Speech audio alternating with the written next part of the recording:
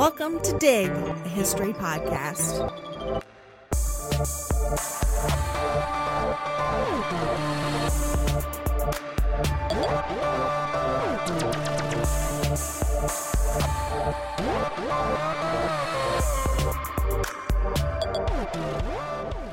Hey Dig listeners, this series we are talking about bodies. Not exactly a topic that we shy away from here on the podcast, but the series we're going to go all in. So the history of the body is a hot topic in the field of academic history, and all of our own research touches on aspects of studying the body in one way or another. Today we're going to look at miscarriage in the 19th century. Elizabeth and I actually explored early pregnancy in two previous episodes, one called Family Limitation in Early America and another called Birth Control and Abortion Before Roe v. Wade. In those episodes, we focused a lot on understandings of women's reproduction in the 17th, 18th, and 19th centuries. We encourage you to listen to those episodes to get a deeper understanding of women's conceptions of their pregnant bodies and what pregnancy and personhood meant to women in prior centuries. So today, we're going to focus closely on just the issue of miscarriage in the 19th century. I recently read a book by historian Shannon Withecombe entitled Lost: Miscarriage in the 19th Century that puts miscarriage at the center of the study of 19th century science, medicine, and women's experience with their reproductive bodies. And to be perfectly honest, Withecombe's findings were not what I expected to find when I began reading. We tend to think of miscarriage today as something extremely difficult and sad. In fact, there's kind of a cultural taboo around even talking about miscarriage. So many people who experience miscarriage can feel isolated and alone, left to feel like they're experiencing and dealing with their miscarriage by themselves, which is far from reality, as estimates put modern miscarriage rates at between 15 to 30% of all pregnancies. Some of our modern silence around miscarriage perhaps manifests because we as a society don't know how to talk about miscarriage or how to empathize with people who have experienced it. So miscarriage lives in this sort of hushed, sad silence. But one thing Withecombe highlights in her book is how common miscarriage is, and how in the 19th century, miscarriage wasn't always a hushed or silent event, or even a particularly sad event in all circumstances. It also shows how our modern day feelings about miscarriage are culturally constructed and can change as society changes. This is, of course, in no way to diminish the pain and heartache felt by those who experience miscarriage, but just to point out that our modern day sensibilities do not necessarily reflect the same feelings and experiences of those living in the 19th century. I'm Elizabeth. And I'm Sarah. And we are your historians for this episode of Dig.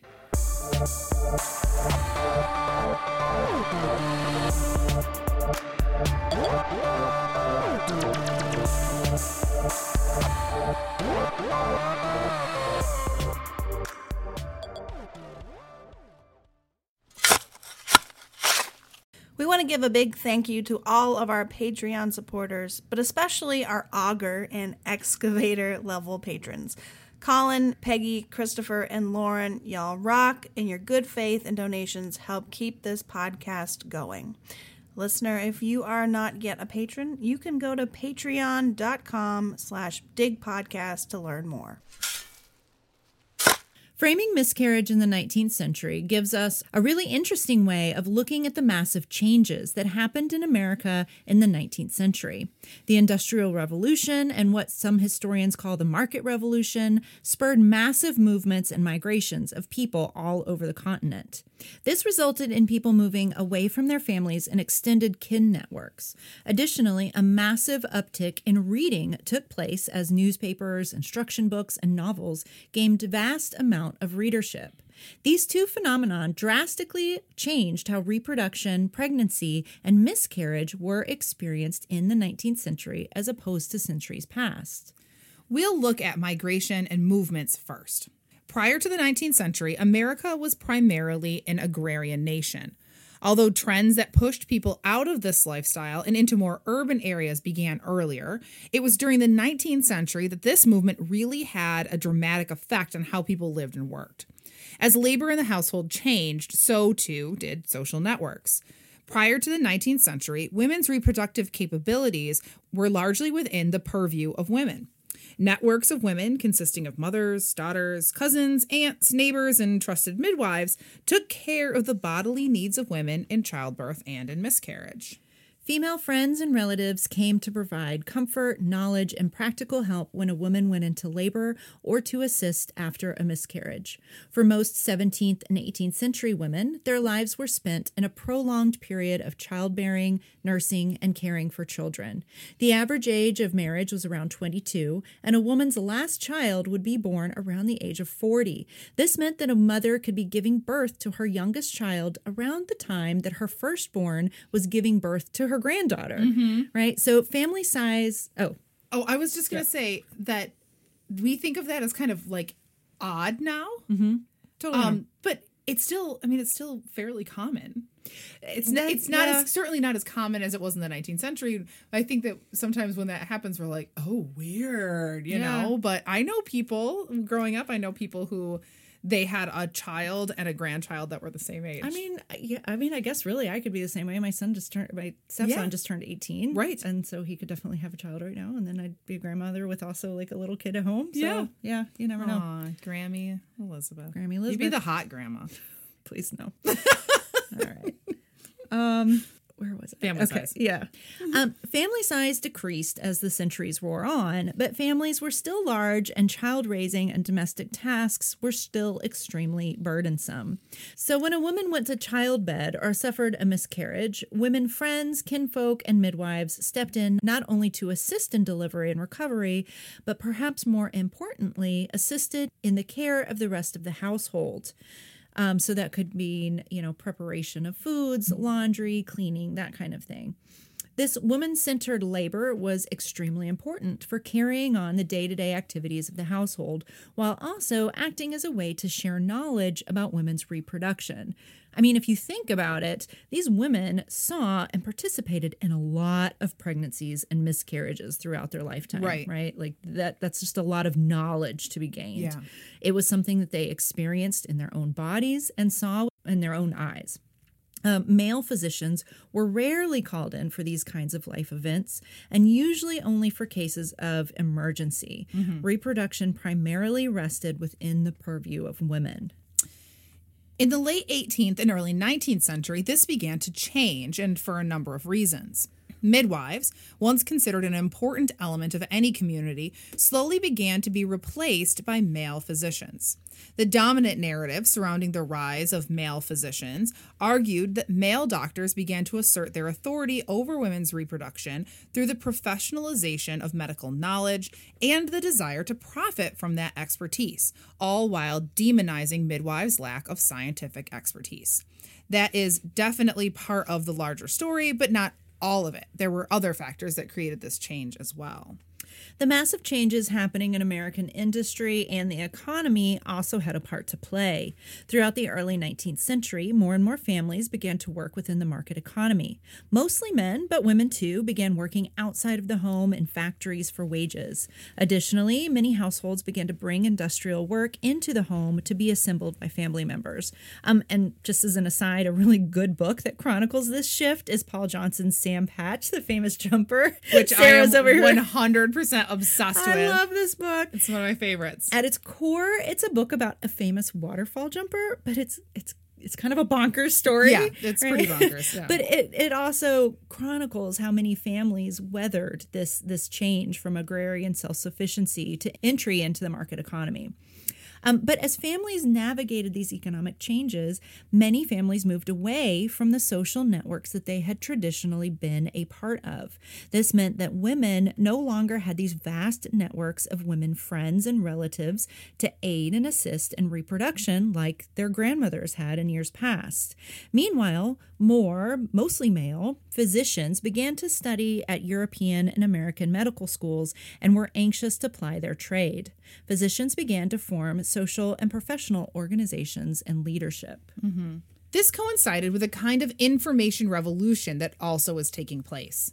Throughout the first half of the 19th century, literacy rates among American-born white people skyrocketed up to 90% in 1850. It's always something that I think students find very surprising is how high literacy was in early America. Like they sort of think like everyone was a bumpkin, but no, the print culture proliferated.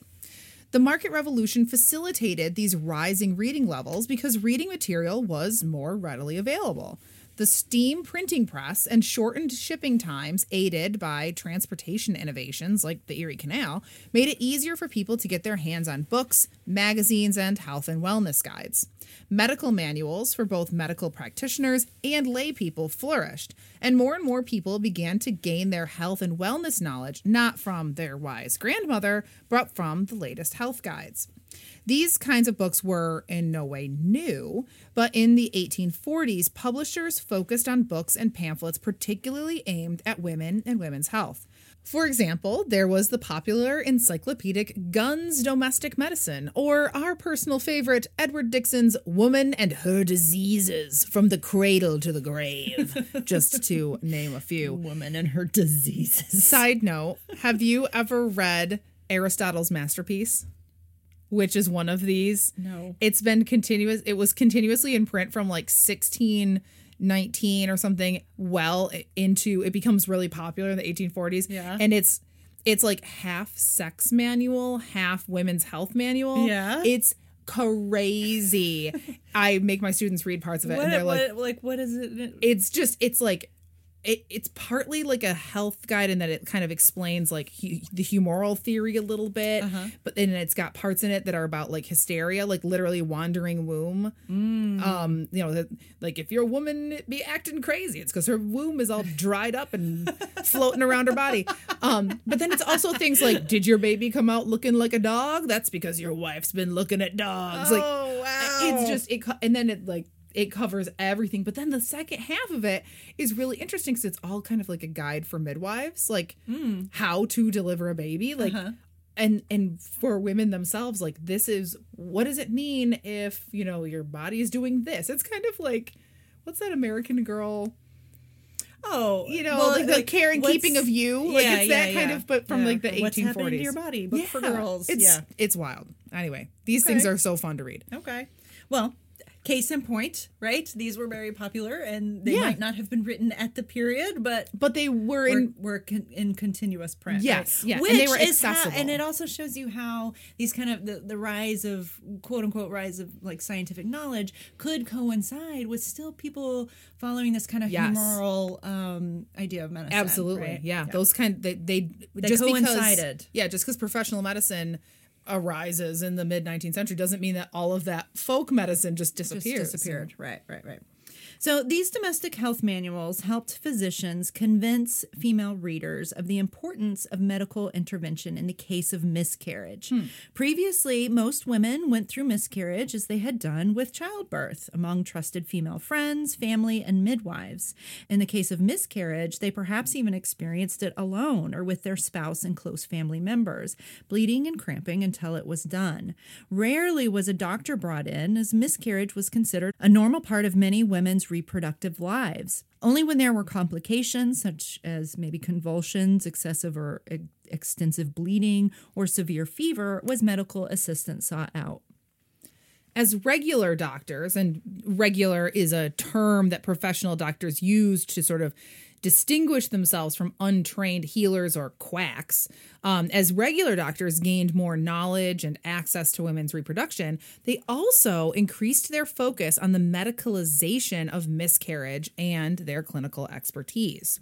Organizations such as the American Medical Association, which was formed in 1847, continually pushed for the professionalization and regulation of medicine. Essentially, they worked to keep the practice of medicine out of the hands of lay healers like midwives. Additionally, pain-relieving chloroform and ether were both used for women in childbirth for the first time in 1847. Doesn't it gain popularity with Queen Victoria? I don't know. Queen Victoria's gets I think it's ether, and she's like, this is the shit.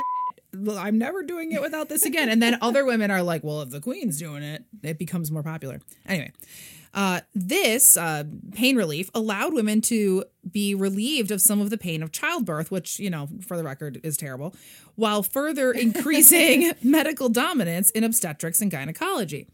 And to be clear, middle and upper class women began seeking out professional medical care.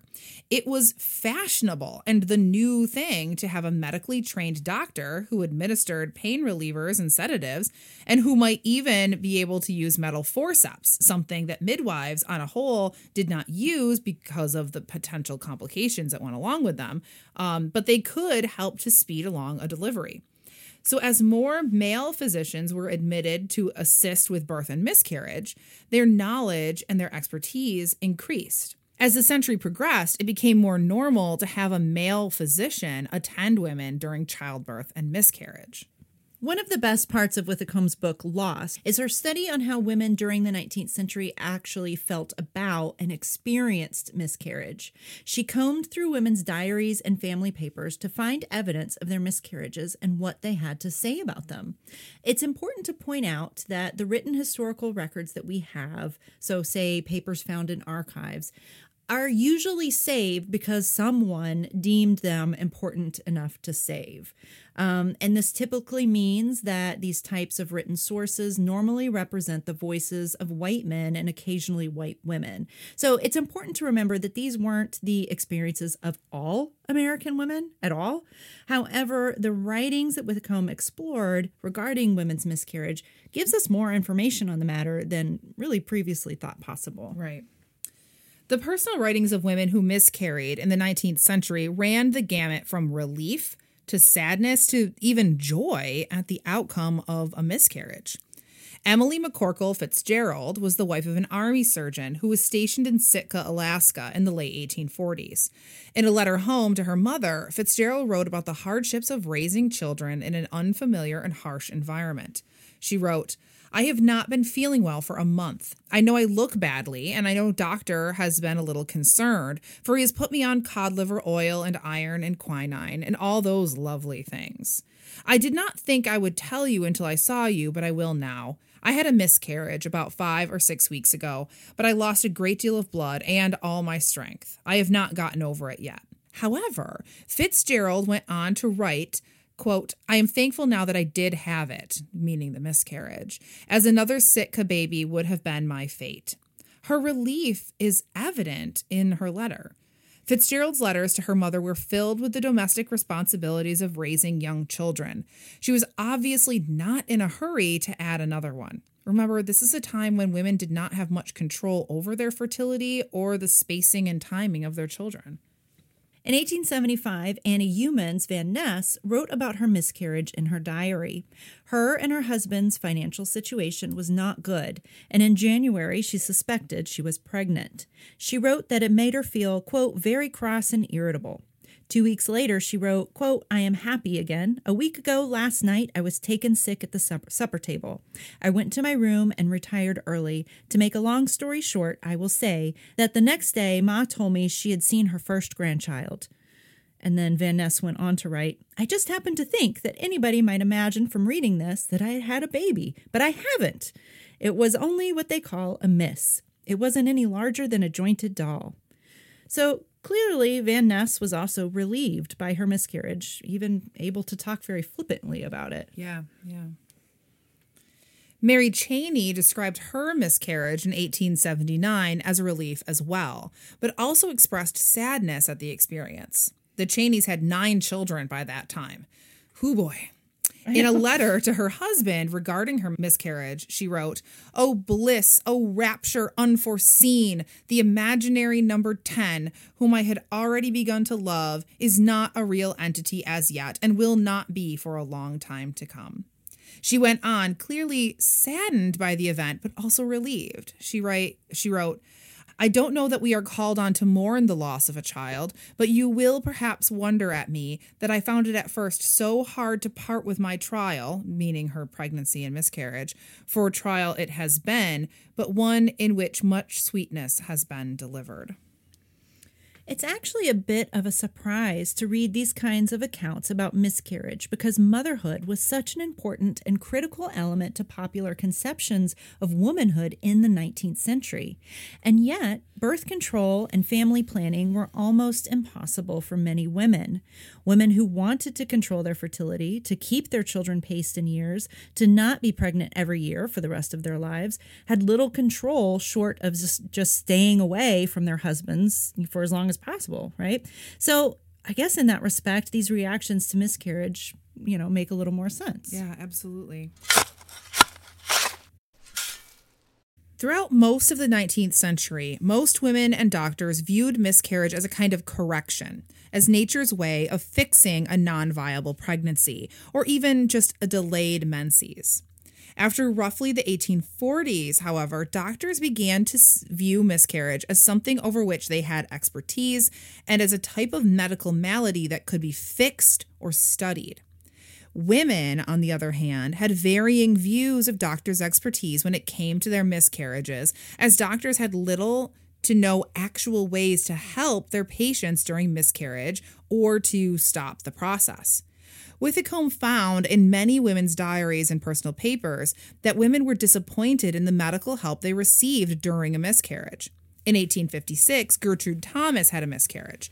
She wrote, quote, "Early the next morning, I found that I was in such a situation as to frighten me with fears of sickness. Coming up home, we called by for Dr. Eve. Nothing that he did, in fact, he did nothing, proved efficacious, and on Monday I had an abortion at 2 months." Now, note her use of the term abortion, which prior to the 20th century, and even actually into the 20th century, was an interchangeable term with miscarriage. Women wrote about having an abortion in ways that made it clear the event was neither intended nor induced, and doctors described abortions as mostly accidental.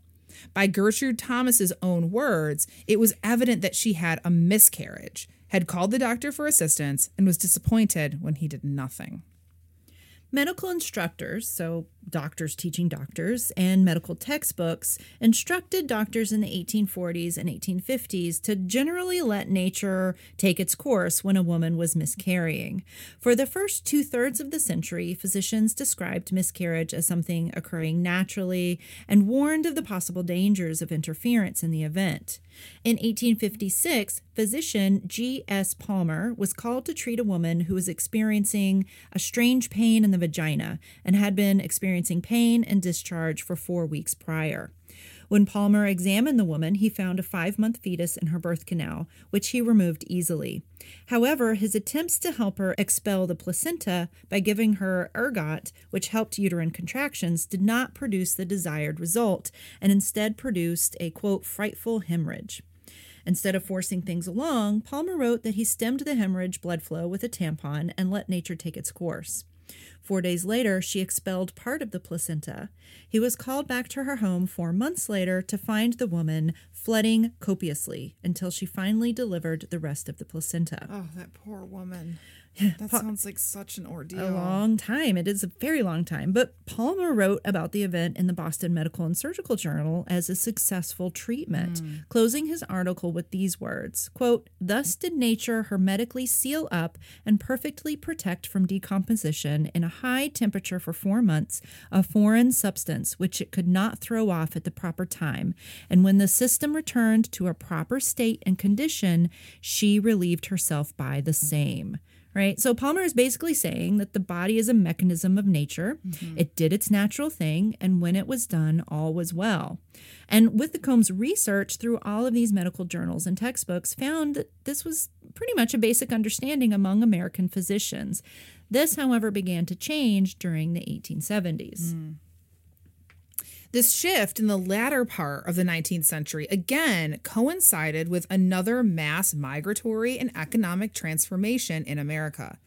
Massive immigration into the country, as well as migration of native-born young people to urban centers along the East Coast, further disrupted old social networks.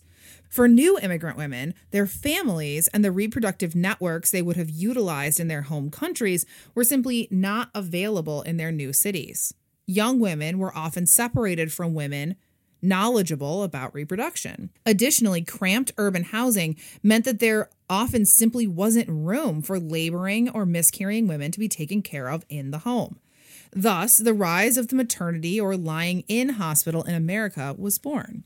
These charity hospitals were founded to help poor and unmarried women with medical care. In exchange for the free or low-cost medical care women received, their experiences were used as training for new doctors, nurses, and medical students. As poor and working class women began to enter the maternity hospitals, the power dynamic between miscarrying women and medical professionals began to shift. Middle and upper class women who invited a doctor into their home held some power over what they would and would not allow a doctor to do. Women within a charity hospital, however, did not have that kind of authority. Doctors could study women's miscarrying bodies and the tissues they expelled more readily than they could in a quote-unquote respectable woman's home environment. The knowledge doctors gained from working on the poor, they could then use as a means to establish themselves professionally, either by using that knowledge with their private paying clients or through publications in prestigious medical journals. Additionally, the more physicians were called on in times of miscarriage, the more familiar with the event they became. By the 1880s, physicians began to describe miscarriage as an abnormality or pathology that only their medical skills could adequately deal with. Instructors advised physicians to clear out the uterus as quickly and efficiently as possible, using their fingers, metal instruments, or, if necessary, their whole hand. Withycombe found a change in the language used in these texts later in the century. No longer was a miscarriage happening to a female patient, but to a uterus. Physician J.S. Baer wrote in 1897 that, quote, an empty uterus was a safe uterus, and the organ is only safe when it is empty. Additionally, Withycombe found surgical instrument catalogs rarely sold curettes in the mid-19th century, but by 1899, they were extremely popular and marketed as useful tools for extracting miscarriage tissues. According to reports in medical journals, physicians attended an increasing amount of miscarriage cases between the years 1870 to 1900. Additionally, domestic health texts increasingly encouraged women to seek out professional medical care when they experienced a miscarriage, as opposed to letting nature kind of take its course. Doctors began seeing the value of attending miscarriage, particularly because of the amount of miscarriages they were seeing when poor and immigrant women came to see them through maternity hospitals. Additionally, women themselves began to see a value in seeking out professional medical help during a miscarriage. These coinciding threads culminated into a construction of miscarriage as an abnormal medical phenomenon that was an event that brought a healthy pregnancy to an unhealthy end. The close reading of medical texts, domestic health books, and the diaries and personal papers of women illustrates how popular conceptions of miscarriage changed over the 19th century into an understanding of miscarriage as a medical anomaly. The increased medicalization of miscarriage had another impact on scientific study and understandings of human development. As more physicians attended miscarriage, they were able to probe and study the actual products of miscarriage, the fetal tissues and placenta that came out of women's bodies. Collections of fetal tissue began to line the walls of private doctors and university labs. There's little evidence from women's writings as to what they did with the matter that came out of their bodies during or after a miscarriage. Most likely, many women had little issue with the materials of their miscarriage going home with their attending physician. Archaeological evidence from the 19th century and before shows that much of the material from miscarriages wound up in privies and other disposal sites. However, some women chose to bury the results of the miscarried pregnancy. Caroline Healy Dahl described the miscarriage of her 5-month-old fetus in 1847, writing, quote, "It is impossible not to love it, though it should prove an abortion. The fetus had no thumb on the right hand, but instead 5 fingers, the 5th growing out of the first. The smaller intestines were formed on the outside, and the scrotum was deficient. Her husband buried the little one with his own trembling hands." Aww. So it's interesting to point out that Doll had also had a miscarriage the year before when she was 3 months along, but she did not mention in her diary what she and her husband did with the outcome of that earlier miscarriage. And so one could assume that perhaps they were disposed of because perhaps they did not it did not bear as much resemblance to a fully formed human. However, that's only an assumption. We don't know for sure because she didn't write it down. But women and families who miscarried at home, they had the power to decide what they would do with the products of miscarriage. Right. As physicians attended more miscarriages, however, they began to collect the expelled matter and tiny beings for scientific study. Many histories center the emergence of the field of embryology in Europe, but Withecombe argues that American physicians and anatomists were also integral to the growth of the field. More importantly, understanding women's attitudes about miscarriage was critical to the emergence of this new field of study. The importance of obtaining miscarried materials increased as throughout the 19th century, reference to the products of a miscarriage changed from descriptors such as fruits, bubbly lots, moles, and other indiscernible objects that were expelled from the vagina were replaced by a sense of scientific excitement as to the marvels of human development available from the body of a miscarrying woman. For physicians interested in adding to the study of fetal and human development and increasing their own professional expertise, attending a miscarrying woman was the easiest way to obtain fetal tissues. A Dr. Hendricks displayed what he termed an interesting specimen to the St. Louis Medical Society in 1884, a 7-month-old fetus complete with the placenta. He explained that he had been called to the bedside of a woman in miscarriage, but because he arrived late, he had not been able to rupture the membranes to speed the delivery along. On account of his tardiness, he was able to procure the delivered fetus, which was still inside the placenta. He did not say anything about negotiating with the woman to allow him to keep the fetus, but since this seemed to be a private delivery in a home, it can be assumed that she agreed to let him take it. That wasn't always the case, however, as a Dr. T.R. Rubush described his inability to take a pair of 5-month developed twin specimens from a home in 1892 as the, quote, parents objected to it. And so this shows us that women who had miscarriages in their homes with a hired physician had a say in the matter of deciding what was a fetus, what was a child, what was a clot, what this was. Right? Yeah, that's so interesting. This wasn't the case for Ohio physician James Irvine, however, who upon delivering a full-term healthy baby to a Mrs. S, discovered that she also delivered a premature fetus. Wait, how did that work? Twins. A full-term healthy baby and a premature fetus? Preterm. Like it died at 2 so months along and would just floated around. Okay. I see. I was like, how is one preterm? One made the other. Yeah. Okay, I understand. So one was probably still with the umbilical cord. So there was some blood flow, but it didn't develop. Right. So it wasn't, because you know how it can be really bad if if you have a miscarriage, but it's not expelled. So it was because it wasn't decomposing internally. Right. It still had blood flow. Right. But it just had stopped developing. Right. So that can actually happen, from what I understand, quite often, right? So they still have the umbilical cord and everything, but they're not necessarily getting the hormones and the nutrients that they need in order to develop. So they just kind of hang out. Okay, interesting. All right. Irvine wrote that, quote, "This preterm fetus I concealed under the bedclothes, informing my patient and the bystanders that it was merely the passage of a few clots of blood. He, quote, directed the all-inquisitive nurse to go downstairs and make the mother a cup of tea, and during her absence ascertained that the mass first expelled was a fetus from 4 to 5 months in a high state of preservation." Another physician reported a similar event and told his audience, quote, "It must be remembered that the mother does not know of the second fetus," giving some indication that the physician was deceiving her so as to collect the fetus for study.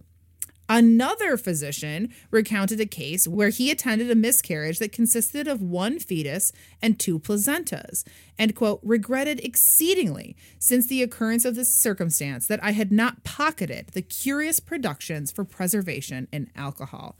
Man, that is so similar to the language that I have doctors talking about when it comes to weird things that they see in soldiers wounded or killed or whatever during the Civil War. It's the same thing. Like, man, I wish I had saved that weird case that I saw. Yeah.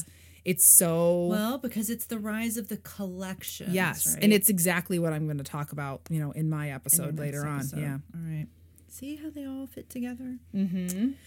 Right. And so these examples of specimen collection, right? They are like an episode. Did you do it with me? The episode of the rise. Okay, the rise Marissa. of the Natural History Museum. But how scientific knowledge was built on these huge collections of specimens. Absolutely. And then like your original research on like the Army Medical Hospital, and then Yep, what the Army the Medical episode Museum. you're gonna do next? What is the episode you're gonna do next? It's specifically on Native American bone collecting, and race, like race science.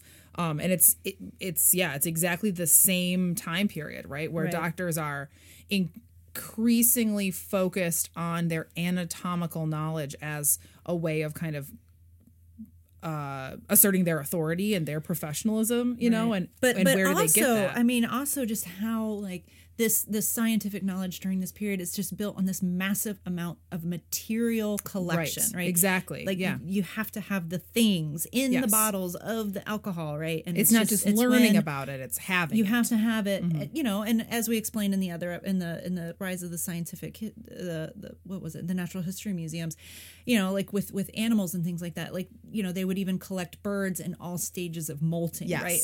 Because you have to have that like physical material. Scientific specimen there to be able to see and study and things like that. Exactly. And so these just massive collections, all of our modern day museums and our kind of university anatomical collections and things like that all started during this time. Yes. Right? Yeah. And then additionally, scholars have done a lot of work on exploring how Western museums and universities collected, the bones and the cultural materials of indigenous and non-Western peoples, right? So there's also this kind of like imperialism, absolutely, colonialism going on with all of that as well. But so in terms of this episode and miscarriage, it's really interesting to think about the ways that a lot of scientific knowledge that we kind of take for granted was produced. Yeah, exactly. And so these examples of fetal and tissue collection that Whitcomb has uncovered really make us think about this point of transfer from woman's body to lab of these products of miscarriage, and how often it was women's conceptions of what the products of their miscarriage actually were that allowed these quote unquote specimens to make it into networks of scientific research. Yeah, exactly. This is something that you mentioned sort of how the scientific knowledge that we have now, we often don't think about how we got to what we think of as kind of standard scientific and medical knowledge, and that often it's kind of tied to these kind of shady medical histories, right? Yeah. But it's also, this is like Foucault all up in here, right? This is the rise of the medical authority. Doctors were able to do this, yes, because of their desires to learn more about the wonders of human creation and science and all this stuff, but they were able to do it because they were figures of authority. Right. And so this power dynamic. And and I think about it too, like, in this one case with Whitcomb, argues that women in their home could decide what the product of their miscarriage was. But when you think about the women that were in the maternity hospitals and the lying in hospitals, that's where that kind of power authority really kind of gets skewed, right? And they don't have the power to, say yay or nay, this is what I want, this is what I don't want, or have the power over once their fetus or whatever is expelled, what they want to do with it. Right. And like some of the women in here who the doctors said, like, I would really like to take this with me. And they said no. Yeah. Right. They had the mothers power. and fathers said, no, I don't want that. Right. But these other women, as you're saying, didn't have that power because the doctors would have just whisked it away. Yeah. Right. Without they would have quote unquote pocketed it. Right. Yeah. And I something that I think is really important. I've been following Shannon's work for a long time through, she's written several times for us at Nursing Cleo. And one of the things I think is so important about her work is this, the work that she does on how women themselves conceived of this, right? Women have always thought about miscarriage in a variety of ways. And as you say, you know, whether it was a fetus or whether it was a baby or whether it was something that was loved or whether it was a collection of cells, like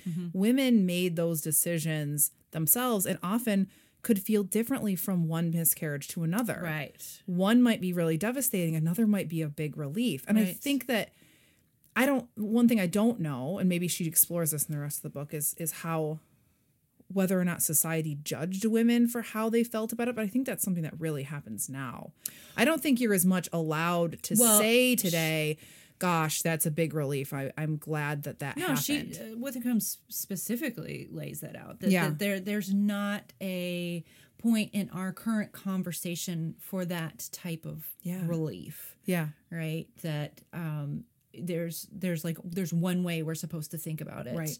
And there's no other ways that you can think about it. Yeah. But then also, you know, she actually brings up her own miscarriage. Yeah. And how in the hospital nobody would actually say you're experiencing a miscarriage. Yeah. They were saying things like, we can't find your pregnancy. Yeah. And things like that. So kind of leaving her with this unsettled state of like, how am I supposed to feel? Did I actually just have a miscarriage or, and so where do I kind of put that socially? Yeah. You know, how does that fit in? Yeah. How does that fit in with this like preconceived notion of what miscarriage is? And all Right. that, you know, which is kind of why I constructed our opening paragraph of like, what did I say? I don't know, but just basically like there's only one way to think about it in our current conversation, and it doesn't allow for, you know, varying feelings about that. Right. And then I think for me, the most interesting part is like realizing that is such a cultural construction and that women in the 19th century may not have felt the way that we think we're supposed to feel. Right, because we think like motherhood is motherhood, right? Like all women have over time reacted the same way to the prospect of becoming mothers, which is it's always not not true, the case. right? No, it's not true at all, you know? And and women, based on their sort of the situations that they were in or their experiences or how many other children they had or how many other pregnancies they had might feel totally differently about a miscarriage, you know, and even over the course of their own lifetimes, because many of these women had more than one, you know, and today many women have more than one. I think that that's so important, knowing that history is so important to how we should be thinking about miscarriage today and sort of giving each other not only the place to talk more openly about miscarriage, but also extending that sort of empathy to each other that it's okay if you think of that as a relief. It's also okay if you think of it as a heartbreak. As a devastating, you know? Yeah. I mean,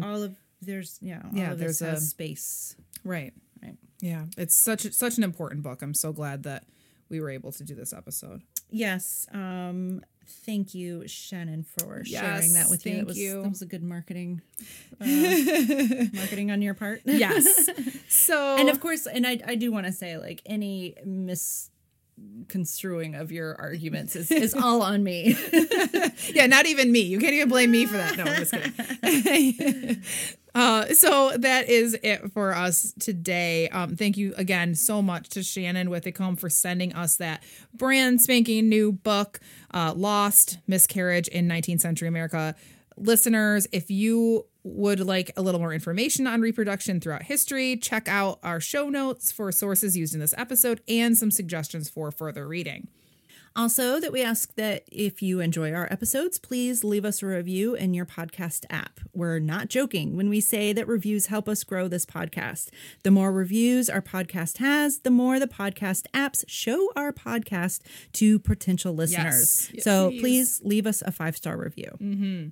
And you can always check out past episodes at digpodcast.org. You can follow us on Facebook and at Twitter at dig_history. You can donate to our Patreon account on patreon.com/digpodcast. And also a plug for our Facebook group, Dig History Pod Squad, for some behind the scenes discussions and some fantastic history memes as well. And I don't think we mentioned, but you should read Shannon's book and buy it and put some money in her pocket or go to the library and get it. But, you know, buying it's always a good thing, too. Thanks for listening. Thank you. Farewell. This podcast was produced by the historians of Dig, Elizabeth Garner Mazurek, Sarah Hanley Cousins, Marissa Rhodes, and me, Averill Earls. Thanks for listening. In 1875, Annie Youmans. Humans. That's how some people say I know, and it hurts me. What do I say? season. The steam printing press. Additionally, pain revealing. Oh, here's some pain. Their expenses were used at, oh my God, Get it out. Shake it out. I'm running away. Coming home. This wasn't the case for Hawaii. They began to collect the expelled manor. Oh my God. They began to expel the... Take a breath. What is wrong with me right now? As a Dr. T.R. Rubash. I really hope it's rubbish. Yeah. Assisted in the care of the rest of the household, right? So like cleaning, laundry, food preparation. This women's preparation. It reminded me of Pepper Ann. Pepper Ann, marching in her own parade. I have no idea what that was. Oh, is it cartoon? Pepper Ann. Pepper Ann. Yes. She was awesome. Okay. Oh, it's not. It's actually just that I remember that I was supposed to borrow Gattaca. I was like, what did I do? I was supposed to remember something, and I started looking around the room like, what was it? Okay, thanks, pal. Welcome, pal.